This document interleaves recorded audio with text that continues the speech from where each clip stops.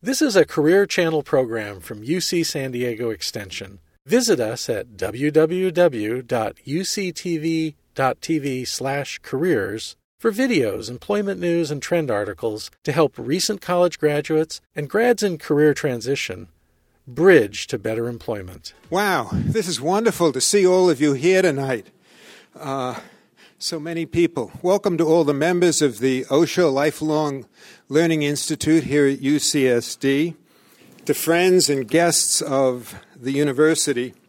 I'm Jim Wirtz, and I'm the president of the Osho Lifelong Learning Institute here at UC San Diego. I'm learning that slowly, which is co-sponsoring tonight's evening event along with the UC San Diego Extension Career Channel. We're delighted to participate in bringing this program to the community tonight. According to my Kindle, I have read 86% of their book. No more pages. And it's a very exciting book. I have really enjoyed it. It's clear, it's down to earth, it's relevant, and does not get bogged down in unnecessary facts. In a very refreshing style of following a couple through the steps of refiring, it really opens up their subject matter. I'm sure we're going to have a very informative and enjoyable evening. Mary Walshok is known to many of you. Mary is Associate Vice Chancellor of Public Programs and Dean of Extension at UC San Diego. Her realm includes the Osho Institute, and I might say that 41 years ago she participated in the founding of what became the Osho Institute. It was the Institute for Continuing Learning, I think, yes, ICL. And also UC San Diego TV, among many other programs. Now, I'm supposed to say it's my pleasure to introduce Mary, but that's the canned thing I'm supposed to say about her. Okay. And the fact of the matter is that I've gotten to know Mary a little bit over the past couple of years meeting with her. And I wanted to say something because I have learned that she knows just about everyone, and she knows something about just about everything and is certainly interested to learn more. But more than that, she cares. And she doesn't want education to be static or dull. She wants it rather to be alive and meaningful. And I've been so impressed talking with Mary as I've recognized these attributes, and it helps me to understand why she made sure that OSHA, as it's now called, came into existence, where we can have really dynamic learning. Mary Walshok.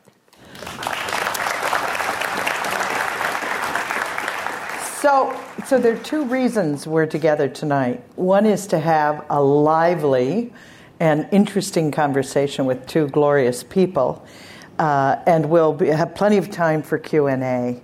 But we're also capturing this for UCSD TV and for the web.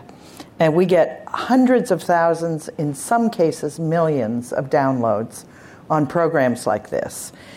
We're going to be very informal tonight. I had the privilege of reading an early manuscript of this book, providing some feedback, and I think I even got to contribute a quote to the book. And so I'm a big fan, and I had to talk these guys into doing this with us tonight. So I thank you both for your enthusiasm and your willingness. And what I'd like to do, because I've known the two of you for well over 25 years, closer to 40 years, Morton, and I want to know how the two of you got together. I mean, here's this psychologist working in the medical school at UCSD, and here's this guru management consultant with Blanchard Training and Development. What got you together, and then what got you to do the book? I think we probably met first through Spencer Johnson, don't you think? Originally, Who moved my cheese, Spencer Johnson. And so have known each other for a long time. Okay. And then we were both heading to New York, and we're in first class, and Mort was sitting behind us, and so I leaned over, and he said, "What are you up to?" I said, "I'm refiring," and his eyes lit up, because Mort, you were doing some research on that. Yeah, I was looking at the whole area of successful aging and new models of aging, and two leading people are Laura Carstensen from Stanford and, of course, Dilip Jesti here, and was trying to kind of pull things together and try to figure out a concept, because I had just been at a party for a friend of mine in Los Angeles, and I'd come back and I was really kind of discouraged because half of the people seemed to be shuffling. And not just shuffling physically. They were shuffling, they had nothing to say, they had nothing to do. And then the other half seemed to be kind of, energized and so on. I said, what's the difference between the two?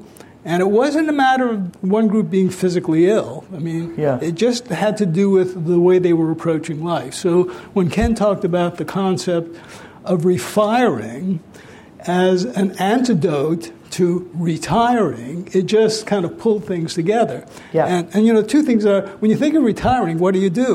You go to bed, right? When you think of refiring, it's waking up. And that's kind of what the theme that we're trying to get into into the book. So how did you approach him, or did he approach you, or by the time you got to New York, had you made a deal? Yeah, well, they kept trying to get us to sit down. So we just continued. You were refiring in the aisle. By the time we got off the plane, we decided we were going to do this together. We were going to meet together and see how we were going to do it. Yeah. So it's when people give me an idea, I have two responses: ping or thud. And ping is whoa, thud is. And this was a big ping to work with Mort. Because my mother used to say, why didn't I write a book by myself? I mean, I've written about 60 books, only 2 by myself, one on golf, and so many people helped me with my golf game. I didn't know who to write it with, and then my spiritual journey. But I just love to learn from people, and then the opportunity to work with Mort and learn from him and what he was doing, that's the way I guess I've refired over the years. Well, so tell me a little bit about your first meeting. I mean, you mentioned that you'd been at this party and you noticed this difference. Well, that was kind of the stimulus. The first meeting really was on the plane, and then it was just a series of meetings by Skype, meetings in person, and so on. As we began to evolve the idea, for me, it was a major challenge, because I'd never written a parable before. Other books of mine have been more vignettes and content. So in working with Ken, and it just seemed to be this was a book to tell a story. And so as we developed the content, I also had to develop a new way of writing, and that was another challenging, refiring experience. Yeah. How did you do with him? It was just fun, I mean, he's so creative and all, and so we started first trying to create the story, because right. In 1980, Marge and I went to a party that Adelaide Bree gave. You might remember sure, Adelaide. Barbara Bree's beautiful gal, and she invited authors in town, and I wrote a textbook. See, I was on sabbatical from the university, so I qualified. So Spencer was writing all these value tales, and Margie met him first, and she carried him over, and she said, you guys ought to write a children's book for big people. They won't read anything else. And so that started the 1 Minute Manager, and then almost everything I've ever done has been a parable, because I think people don't sort of get into where'd you get those facts, what is this. They get into the story, and they start to see where it kind of applies to them. And I think that's what you'll find in Refire, rather than us lecturing at you. This couple is experiencing this and trying to find out how they can not look at retiring or aging as a, kind of an ending, a sentence, sentence, rather than I'm sentenced to retirement. An opportunity. Okay. So talk a little bit about the 4 or 5 key ideas that were in the book, because I was very taken with those and how you began to sum up and articulate the insights they had on their journey into this next stage of life. One of the first things we decided, most books, when you deal with aging or anything, they do a lot of stuff on finance. And so he said, there's enough written on that. we wanted to talk about how you could get zest and enthusiasm in your life. And so we looked at 4 areas. The first one was the emotional area, particularly relationships. Uh-huh. And how are you doing in your relationships? Are you doing the same thing with the same people in the same way? Have you met any new people? Are you trying different things? What are you doing to open yourself to kind of new experiences? And this couple really gets into it in terms of that. In fact, they start this wonderful thing called the Last Minute Gang, because I love early in the this book idea. they get a call from a friend. He said, want to go to the movies? And they said, when? He said, about 45 minutes. He said, 45 minutes? We haven't eaten, and all that. And his wife said, well, why not?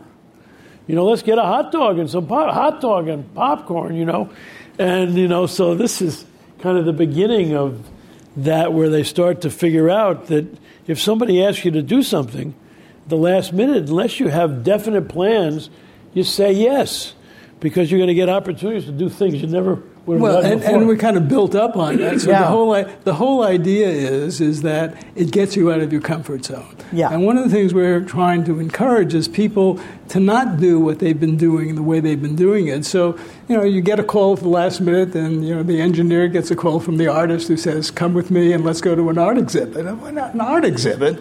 Wouldn't have chosen that on his own or her own, and then they go. So it wound up being kind of a metaphor for risk-taking, for new experiences. And in a sense, as I said to you, Mary, we've kind of seen Refire as a metaphor for life. And as we've gotten feedback from people, we're finding that 40-year-olds are also interested in refiring, and they're taking a look at what rut they're in and so on. So it's been very interesting. We've learned a lot along the way, because as we've gotten feedback from people, we've gotten unexpected looks of what people were seeing that, frankly, we weren't seeing when we began the book. Well, what is youth but discovery, uncertainty, taking chances, getting outside your comfort zone? And you have multiple examples in the book that pick up on that. So there's the first, which is relationships. That's right, yes. And doing things in a new way in your relationships. What's the second big idea? We went head, heart, body, and soul. Okay. So, all right. So go to the head. Go to the head. So the whole idea is, how do you keep growing and how do you keep learning? And while, yes, you can do puzzles and yes, you can do mind games, the real situation in terms of growing is to put yourself in places where you know less than you did before. So while we can talk about, and we love the whole idea of continuing education and extension, we push it a little bit further, which is don't take the course in your area of expertise. Take a course in which you don't know very much. Right. Because that's going to be more challenging, that's going to make more demands of you, and so on. And if you're learning things, if you're solving problems, if you're trying to get on top of things, that's kind of, and you just feel alive and you just feel energized. And so the emotional part is not only emotionally in terms of relationships, but it's how you feel and it's how you're approaching life. So the intellectual part is really important, and obviously at a university we don't have to sell that too much. No. But the idea is to keep on doing it. And we think that learning and growing is like oxygen to a deep sea diver. Yeah. If they don't have it, they die. And I think if you're not learning and growing, you might as well lie down and let them throw the dirt on you, because you're about ready to go, And so it's a really fun thing. I'm working on a book right now with a gal who was the head of social media for Twitter, 32 years old. She came to me and she says, in the past, mentors have been older than you. And she said, that's good, but I think you young people need mentors on technology and all that. And so we're writing a book on cross-generational mentoring. So, I'm going to learn stuff from her, and she's going to learn from me. And I think that's really a whole interesting thing. I think in companies we ought to connect all your young people up with some of your senior people and have them mentor each other. It'd really be really powerful. So besides taking courses outside your comfort zone, mentoring or being mentored, other ideas that you shared in the book? It's always moving into new areas, doing something that you haven't done before, learning something that you haven't learned before. It's kind of an attitude as much as anything else. Most of us who are professionals are quote, encouraged to take continuing education. Yeah. But the most fun, frankly, that I've had is take a continuing education course out of my field. Yeah. So interdisciplinary has always been a great love of mine. I always learn more, and maybe I can give more to people their areas I don't know about. Well, I think the Osher Lifelong Learning Institute, which is one of the sponsors of this evening's event, has about 900 people who do that every day. Yeah. It's quite extraordinary to watch, and the conversations that you get into are also very different because at this stage in life, how you see many topics is very different than when you were younger. Marge and I have gotten into the TED Talks. Oh, yes. I mean, that's fascinating. If you all haven't done that, I mean, I was the cleanup guy at a big TED Talk here in San Diego at the end of the day, and I got up and I said, just about when I thought I might have made a difference in the world, the next speaker was up, and I mean, it was just the most fascinating thing to find out what these people were doing and learn from that. So it's exciting, particularly around here. This is a learning environment. Yes. So talk a little bit about the body and health. Well, since we're all wired for sound, we were saying it's like going into the doctor for exams. We're all covered in microphones and the third thing we talk about is refiring physically. And as Laura Carson says from Stanford, we are not our DNA. In other words, there are some things that we can change, but there are a number of things we can change. And some of the stuff is kind of self-evident, right? We know that people do better if they're physically active than if they're not. We know people do better if they're not, if they're thinner than if they're overweight. We know how to do that. What we try to do is give people a simple path to get there. So from the point of view of physical exercise, no, I don't want to go to the gym. No, I don't want to begin doing pull-ups and sit-ups and push-ups. So what we come up with what is called the minimally effective dose. Minimally effective dose for older adults is walking 30 to 45 minutes a day, 5 to 6 days a week for the rest of your life. If you can't walk, a good physical therapist will come up with an alternative. So that's the physical activity part. The second part is, we all know, is eating, right? Okay, and what are you going to do about that? I'm not going to spend the rest of my life counting grams of fat and so on. When I did a book called Lean and Mean, we came up with kind of a series of simple things. One, we eat too damn much. So the first thing is eat less. Second thing is eat more quality as you're cutting down on quantity. The third thing is don't do dumb things. Yeah, it's a piece of pie is fine, a whole pie is not. A couple of pieces, right? 2 pieces of pizza are fine, a whole piece is not. So if you don't do dumb things and you do reasonable things, what happens is that it is not that hard to maintain your weight. And it doesn't have to be exotic. When I was doing work with men and weight loss, one guy said, look, Doc, I'll do whatever you want. He said, but no itsy-bitsy portions and no artsy-fartsy food. So I promised him that. It's making, it's making reasonable choices, the choices that everybody in this room knows what to do. And I found out, Mary, too, because I went on a big physical fitness program 3 years ago, is besides nutrition and weight control and aerobic exercise, one you might want to look at is strength training. How do you build your core up? I had never lifted weights, so I have Tim Cairns, who started Personally Fit in town, lives not far from us, so I work with him 3 times a week when I'm in town, and he not only deals with strength training, but balance is really important as you get older. So I can stand on one foot, for a minute, another foot. He's got me on one of those bozo balls, and all those kind of things. Another thing that's really important is flexibility, because my kids always said, don't get behind my father. When he backs up, he can't see, But now I can actually look behind and actually see what's back there. It's very helpful. And then the final area is rest and sleep, because you need that. You're That's good really at that important. one. Yeah, I can sleep. That's the one I really was a peak performer in. I can sleep anywhere. And but it's really interesting to look at those areas and see which ones you might want to work on. You don't have to take them all on at once. But the aerobic and the eating really starts the whole thing. Yeah. But I thought part of the implication of your book is even if people have physical disabilities over which they have no control, life can be full of joy and discovery and because of these other dimensions you focus on. Everybody's going to have something at some point. Yeah. None of us are going to be illness-free. And we're going to be treated, hopefully, by the best healthcare professionals we can. And then when they're done, it's up to us. As you know, Mary, I had a back issue a couple of years ago. I had a laminectomy. And so, and I was on my back for a while. And then there was a year of recovery. And the recovery had nothing to do with what my physician could do or what my physical therapist could do. It really had to do with what I could do. And I think for everybody here who's going to get something at some point, the whole idea is it's a beginning, not an end, and how you deal with it.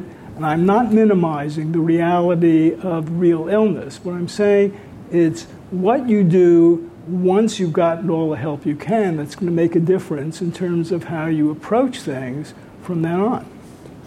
So there's a fourth dimension. Yeah. The spiritual. That's the spiritual one, and it's not necessarily religion. It's just dealing with perspective, I think, in life. Why did the good Lord plop you down here? What is your mission? What are you trying to accomplish? And I love to ask audiences, how many of you would like to make the world a better place for having been here? And everybody puts their hands up, and then I say, what's your plan? And they all laugh. Yeah. But, you can make the world a better place by the moment-to-moment decisions you make as you interact with other human beings. Somebody yells at you when you're leaving the house, you can decide I can yell back, or you can go back in and give them a hug. Somebody cuts you off, you can chase them down and give them a expressive signal, or you can just wish them well and pray for them or something. And it's really about getting out of your own way and realizing that maybe there's a bigger picture to life. Don't you think that? Yeah, and what we try to do in spirituality, say wherever you are on the continuum between atheism and a true believer, what you're trying to do is come to grips with your relationship with the universe. And whatever that is, it's important for you. Ken does a wonderful job of helping our characters really describe that journey. Talk a little bit about that, how your characters deal with these issues in the book. Well, one of the things that we think is your problem often is the human ego, and you can say edging God out or everything good outside, but it's when people think that who they are is their performance plus the opinion of others. And if that's who you think you are, you're in trouble because how many of you know your performance isn't great every day? Anybody ever knows that? And people are fickle and all. So every day you're trying to deal with your self-worth. And the way you get focused on yourself either is false pride, when you think more of yourself than you should, and you're trying to promote yourself, or fear of self-doubt when you think less of yourself and you're trying to protect yourself, and you're really down there. And the anecdote kind of for false pride is humility, and a lot of people think that's a weakness. I love the definition of humility. People with humility don't think less of themselves; they just think about themselves less. And I don't think you can make other people feel good about themselves if you don't feel good about yourself. Yeah. And then the way to overcome fear and all is just to realize, God didn't make any junk. We were all probably down here for a reason, and we got a journey and all. And so we just kind of get people to look at where are they putting their value on themselves rather than feeling good about themselves, and how can I make a difference in the world as I go out? What's my purpose? And the other part also is to really understand that somehow your successes are not totally just because of you. You happen to be in the right place at the right time when the right thing happened. And the other thing is I was not responsible for the fact that the stock market fell in 2008. So I am not responsible for all the bad things that happen out there or sometimes to myself. So the notion is kind of a perspective on what it is going on, and that's really very helpful. But how does one sustain that kind of perspective? Does one have to make some choices about how you spend your time or with whom you spend your time? One of the interesting things, Mary, is that I think we have two selves. We have an external task-oriented self that's used to getting things done. Then we have a very thoughtful, reflective self. Which of those selves wakes up quicker in the morning, see? It's the external task. What happens? The alarm goes off, John Ortberg, a friend of mine, says, what an awful term. Why isn't it the opportunity clock? Or it's going to be a great alarm, and boom, you're out of and you're trying to eat while you're washing, you jump in your car, and you got your car full, you're going here, there, you get home 8 o'clock or 9 o'clock at night, fall into bed, don't have any energy to say goodnight to anybody who might be lying next to you. Next day, boom, you're out of there. And you're caught in a rat race. And I love Lily Talman, the great philosopher from Hollywood. She said, the problem with a rat race is even if you win it, you're still a rat. And so one of the things that we found that's really neat is, can you enter your day more slowly? Can you really do? So one of the things I try to do on a daily basis, I read my mission statement. I've written my own obituary. Some people think that's a little morbid and all, but it's kind of fascinating because, Alfred Nobel from your country, his brother died at the turn of the last century, and he went to the Stockholm paper to read the obituary of his brother, and he and his brother mixed up, and he got to read his own obituary. That's kind of interesting. And if you know anything from high school, he was involved in the invention of dynamite. Yep. So his whole obituary was about destruction and all. He was devastated, so he gathered friends and loved ones around and said, what's the opposite of destruction? And they said, peace. And so he reorganized his life so he would be remembered for peace. I think Jimmy Carter's written his obituary, because if he went off in the sunset like Bush, he would be considered kind of a mediocre president, best nice guy and all. Now he's going to probably go down as one of the greatest ex-presidents we've ever had, And so I even think Clinton's trying to rewrite his obituary, because if he died tomorrow, what would it be about, So it's an interesting thing. And then I look at my values. Do you have a set of operating values that drive your behavior, And so my values are spiritual peace, integrity, love, and joy. Those are my 4 main values. And so what I try to do at the end of the day is say, how did I do? Yeah. Who is it that said the unexamined life is not worth living? Was it Plato or Socrates? One of those guys. Old boys. Yeah, one of the old guys. But what I think is so fascinating about what you're saying is you've got 3 people up here. We're all in our 70s and still living life to the fullest. Certainly trying. And trying. Yeah. But there is a different kind of balance. Even though you're still writing books, I'm still writing books, I'm still at the university.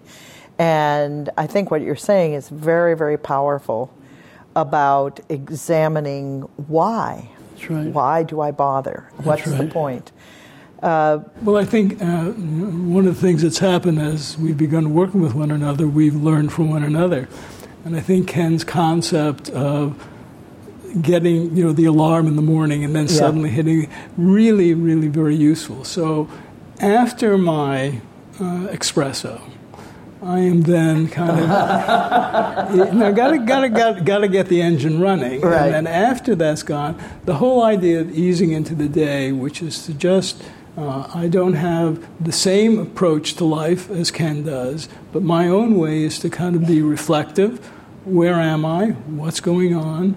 Where am I going? Are there any things that I really think are important for me to be able to deal with today, and to deal with the big rocks, and then let the little stuff take care of itself? For a friend of mine was telling a buddy of his, he said, you got to spend a minimum 10 minutes of quiet when you get up. And he saw him the other day. He said, I did my 10 minutes in 7 minutes the other day. Some people have this high achievement motivation even about quiet time, But you started this conversation, Morton, with a party in Los Angeles where people began to differentiate around those who still have energy and excitement in life and those who seem to be shutting down. I experienced that. Do you have any words of wisdom of how one balances relationships so that you don't get, if you will, pulled into a more negative frame of mind? Advice is kind of advice is an interesting thing because you're trying to tell people what to do.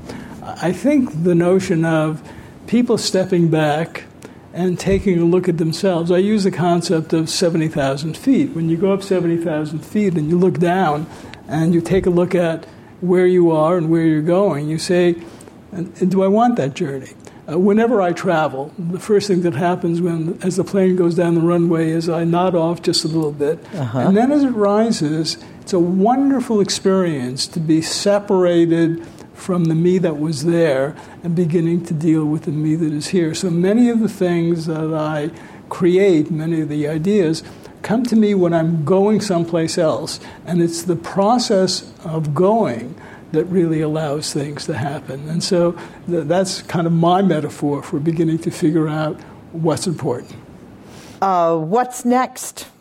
You mentioned that you've been getting such a terrific response. You've given talks and done book signings, and you said to me you were always surprised by the diversity. What sorts of windows or doors have been opened? One of the things we've talked about, and Mort really is excited about this, is what we could do for companies about what are you going to do for your people who are moving towards, quote, organizational retirement and all. I got a note from Colleen Barrett, who is President Emeritus of Southwest Airlines. I wrote a book with her. And she said, I gave 4 copies of your book to people who just retired the last 20 days. And she said, what was really exciting is they all read it and came to me and wanted to tell me what they had gotten out of it and how much it helped them, because it gives them a chance to think about that. And also, how can we, help people there and maybe team them up with younger? You have thoughts on that? Well, the age pyramid has now become a trapezoid. Yeah. So we have 10,000 people turning 60 every day. And so for organizations, the concern is kind of the brain drain, people leaving. And the old model of retirement, 65 gold watch, people say nice things out the door, forget it, doesn't work. Well, we think it doesn't work because we think that there's a different model of doing it. But we're thinking of a refiring program for organizations in which when senior executive gets into the mid-60s, they are offered the opportunity to go into a refiring program. It does 4 kinds of things. One, they begin to reduce their time. So it's and they begin to reduce their salary as well, so you're getting used to the financial change. They maintain their benefits, full benefits until they leave. The other thing is the refiring program begins to help them think about life after the company. So the things that are in the book, we help people to do. And then the other thing is they get to train their replacement with no threat. So it's not the bright young man or woman coming who's going to take my job. It is, no, I'm going to be out of here in 3 years. Now what I get to do is help you be able to do this. So everybody wins. The company wins, the employer wins, and the employee wins. And so we're just developing that whole concept, and we're going to have a couple of organizations that will ask us to do it, and where we have the elements in place, and we think that that's a new model. There is something called phased retirement that's going on already, but that focuses mainly on the legal and financial. We want to focus on the developmental aspect of it. Yeah. So when you are no longer with the company, you have a real life that you've already developed. So, Ken, you've spent your life working with companies, large and small. Do you think they'd be open to these kinds of ideas?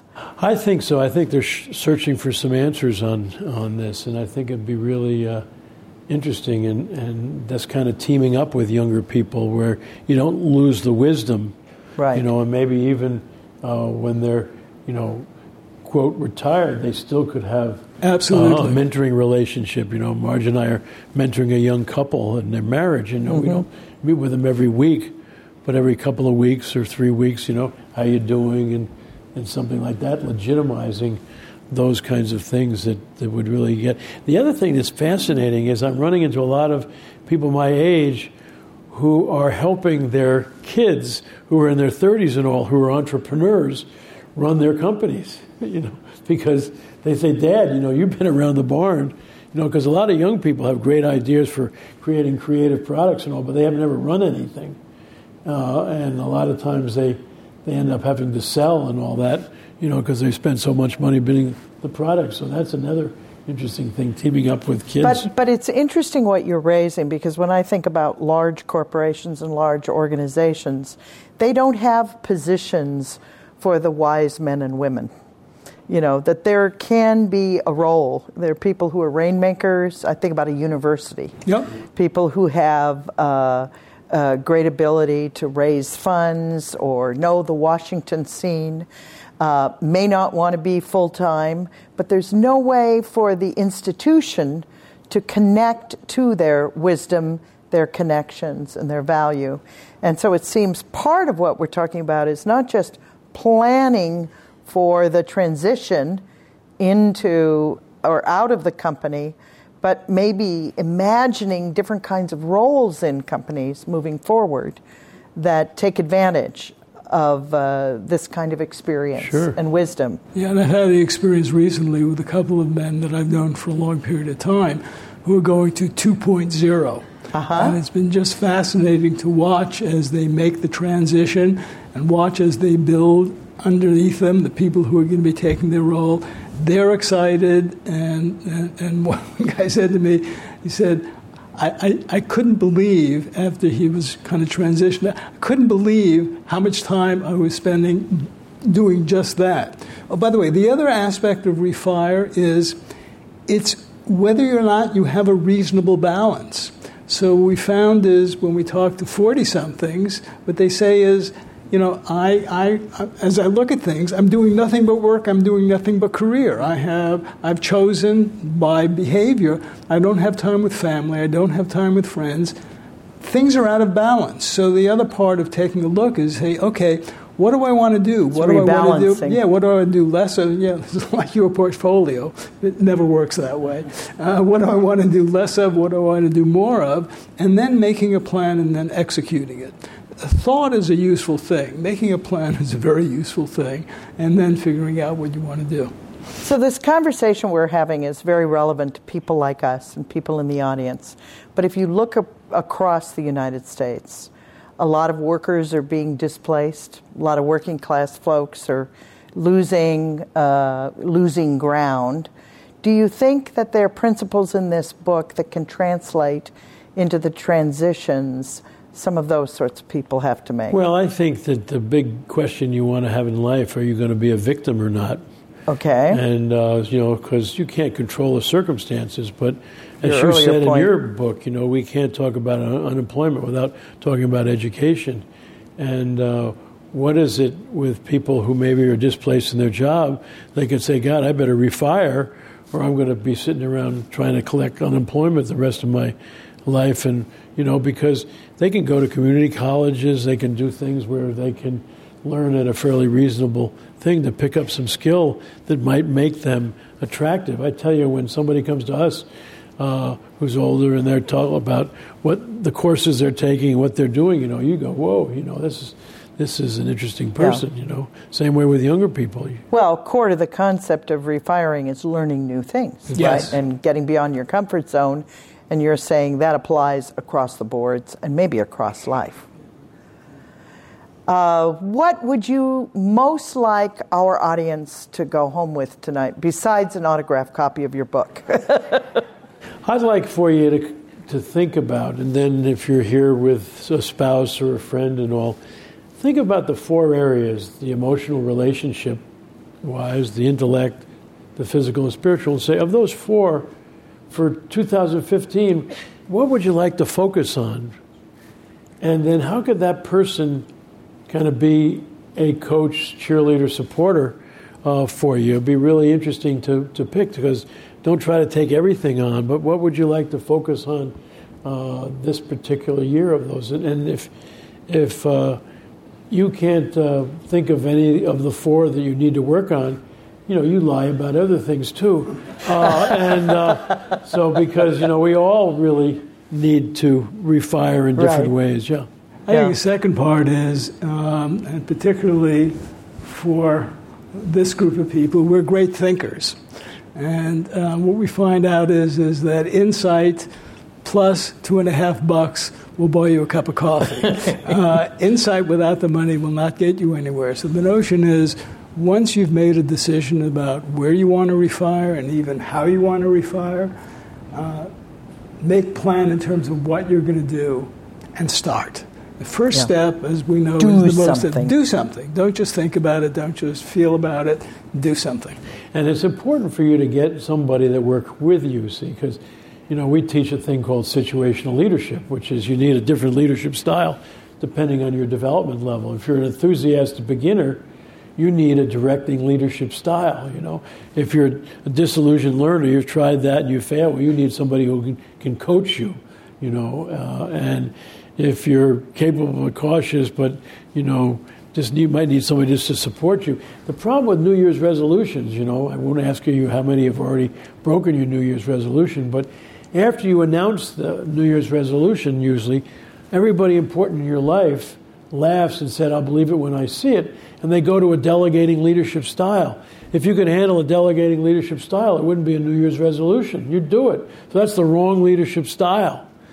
And so, I ended up writing a book about my fitness called Fit at Last, where I analyzed my development level and got the right thing. So, with my nutritional, I went to Weight Watchers, and I realized that was a little too much support and encouragement and not enough direction. I mean, I liked them all cheering me on, but I went to MetaFast, because you have to meet with them once a week, and you're one-on-one with somebody, looks over what you're doing and all that kind of thing. And so you have to say, what can I do if I choose one of these things to get the help I need to follow through? Because as we all know, the road to hell is paved by good intentions. I want to pick up on Ken's comment, which is a colleague of mine wrote a paper. It wasn't a great paper. It was a great title. The title was, It Takes Two to See One. So the whole idea of working with somebody is, it's hard for us to either see our flaws, it's hard for us to admit them, and it's hard for us to do something about them. So the idea of when you're into a change process, do that with somebody else or in an organized way if you possibly can. It really does make a difference. So can I tell you what I came away from the book with? Please. Was the notion of development is lifelong. And you've used that word half a dozen times between the two of you. And there is a sense that our generation grew up with you sort of stop at a certain point. Now I'm a grown-up. Now I'm ready. Now I'm successful. And what I love about the book is it has this notion of a continuous developmental journey and the notion of there's always something new to learn and to discover, and just try. And just do it. One has never refired. One is always refiring. Refiring. Yeah. So nice way to conclude our conversation, and now we'd like to invite you to join the conversation. We have microphones, we have cards. I think you've got one or two for me here. I get to read through this. Oh, this is interesting. Now, this is a good question. Where are the best places to refire? America, abroad? Do you think there are different places that are better for people who want to live the kind of life you're describing in your book? I think there are a couple of ways to answer. One way to answer that, at least for me and maybe for you, is if I'm someplace else, I have to immediately begin to adapt. I have to learn new customs. I have to learn new language. I have to learn new ways of doing things.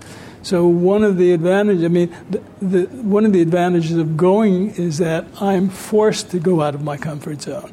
I can't tell you which place. I think it depends upon what it is you want to learn. Yeah. So maybe we Californians should move to Iowa, huh? I'm not sure you need to move, but look at traveling as not just a sightseeing thing, but as an opportunity to refire and to grow and all. Like Marge and I were in India, and we had this young guy driving us around, he was 22 or 3, and he said his family was back arranging his marriage, We went, whoa, that's interesting. What do you think is the difference between an Indian arranged marriage and a U.S. marriage? Because he'd driven a lot of people around. He said the assumption in Indian arranged marriage is that over time you'll fall in love with the person you married. So I think you Americans fall in love before you get married and fall out of love in marriage. And I've done a number of weddings and told that story recently, and I'll grab the couple's hands and I'll say my hope, my dream, my prayer for you is that years from now, you'll look back at this important day, the day you got married, and realize it was the day you loved each other the least. See, because happiness is marrying the person you love.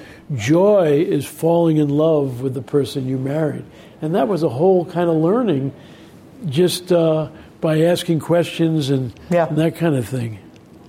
There's a question here, and your book doesn't zero in on this, but there is the notion also of careers, encore careers.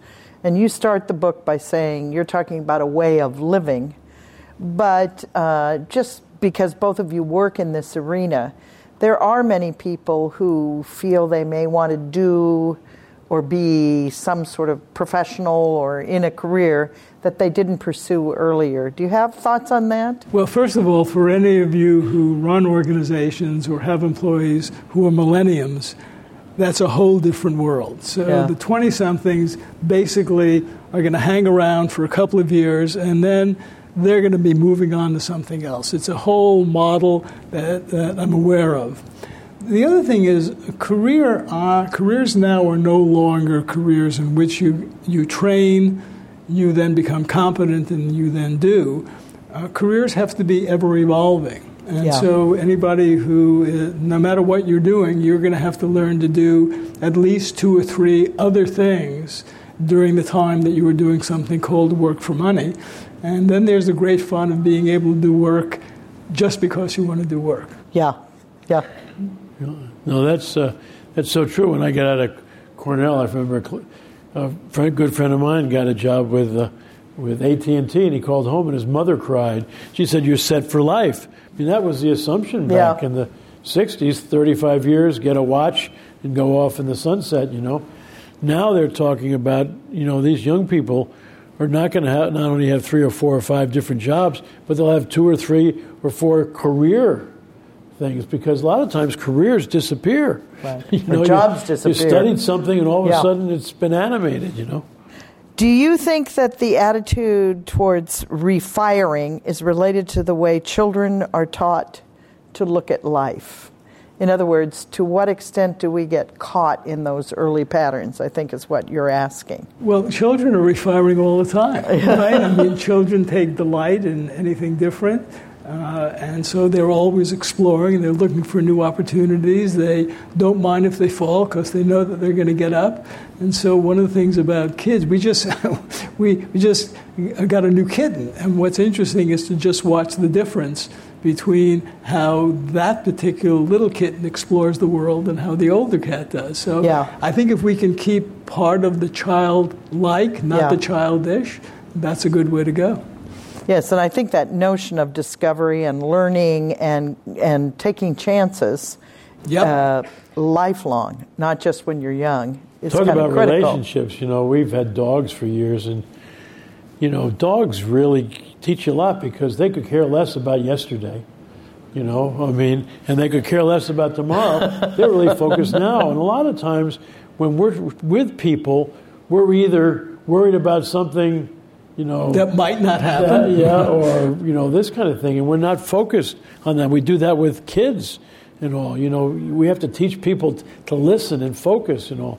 And when Marge and I get home tonight, our dog's name is Joy. I mean, she's just going to be so focused on us, and she could care less. She's not going to say, you only said you were going to be gone 2 hours. This is usually 4.5. What is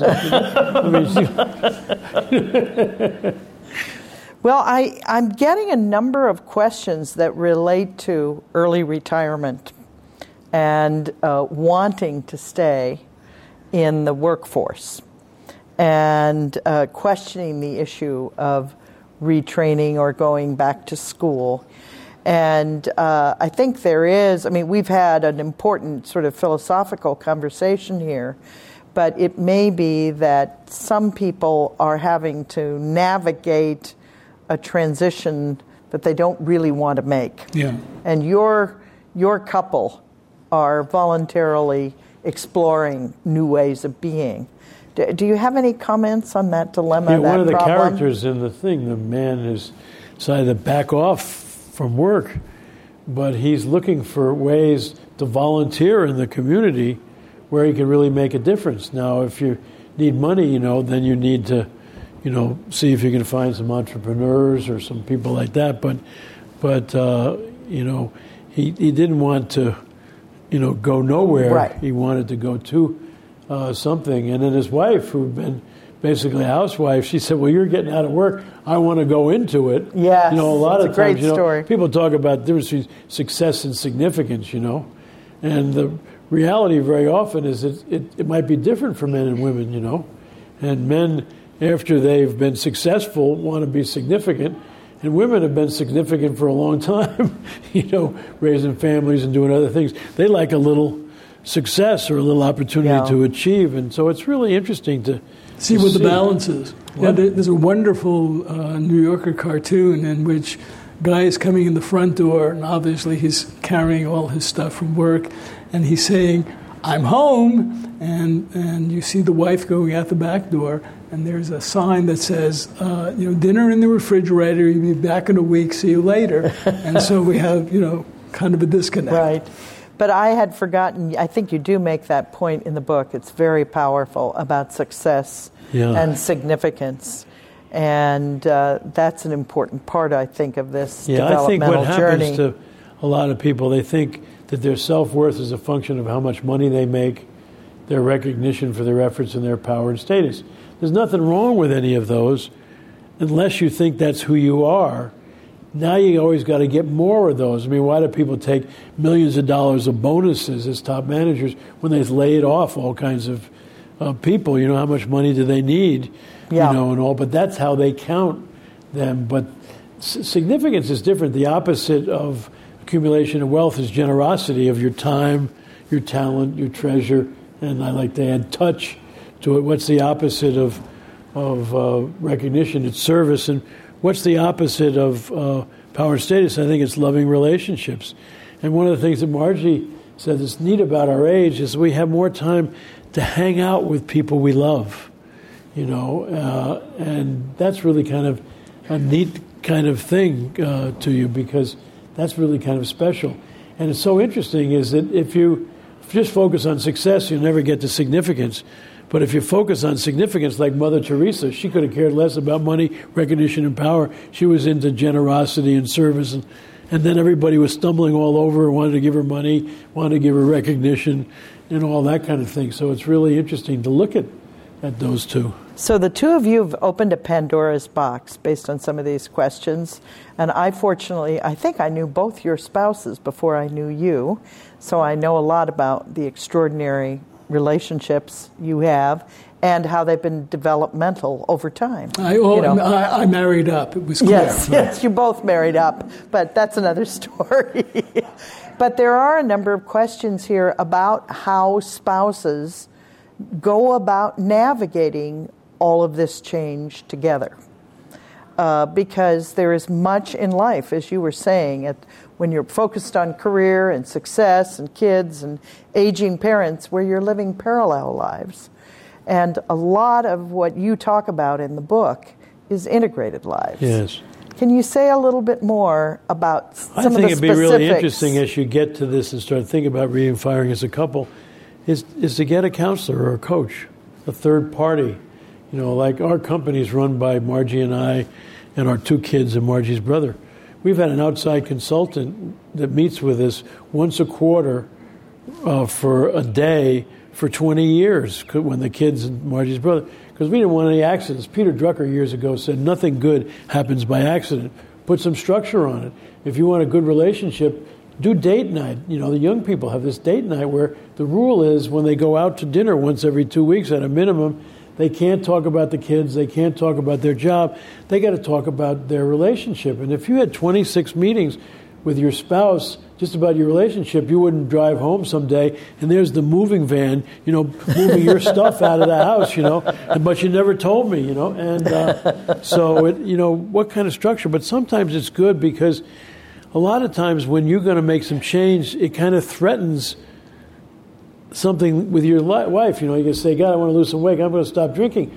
Well, maybe that 4:00 cocktail was something that was really a wonderful ritual that you had, And so how do you get some help? The other thing is, one of the things is, it's really interesting to be the spouse for a while, which is to say there have been times when Marjorie has had great success with some of the things that she's doing, and I've gone with her, and you know what? I am her husband, and that is my only role there. So it's interesting, it's humbling, and even at times it's fun. So, but I think what you're saying, Ken, is really interesting, because I think in our culture there's the notion that if I seek help, it means I'm weak. Yeah. And I've always been impressed by how in your company, in your family, and in your personal relationships, you define it as coaching and mentoring and friendship, not as therapy, counseling, that kind of thing. And a lot of it is, I think, how you think about help and how it can help you grow. It's part of a developmental process, yes, more than a therapeutic process. One of the things that is very special about Ken is his willingness to hear from others and his willingness to be coach. And in my experience in working with CEOs, one of the telling things is, after having been with them and having been with their company, I'll come up and I'll say, Mary, one of the things I thought you might want to know about what's going on with extension is A, B, C, D, E. I get one of two responses. One response is, thanks, that's really terrific. I really appreciate it. And I know we're going to be able to work together. The other response is, oh, why didn't I know that? And so the idea is that they feel exposed because they don't know anything. So as you hear from Ken and his bringing in of people and his hearing, that's an attitude of learning, is to be able to hear from others and to, in some ways, to be able to do it, if you will, non-defensively. In our work, one of our favorite quotes is, feedback is the breakfast of champions. And, because if you want to grow, that, because people spot things that you might not spot, and that's really kind of helpful rather than getting defensive. If you start learning how to say, tell me more. Well, I encourage all of you to get the book. It's full of language and ideas that are really enriching, and I thank you so much for taking this hour with us. Thank you, Mary. Thank you.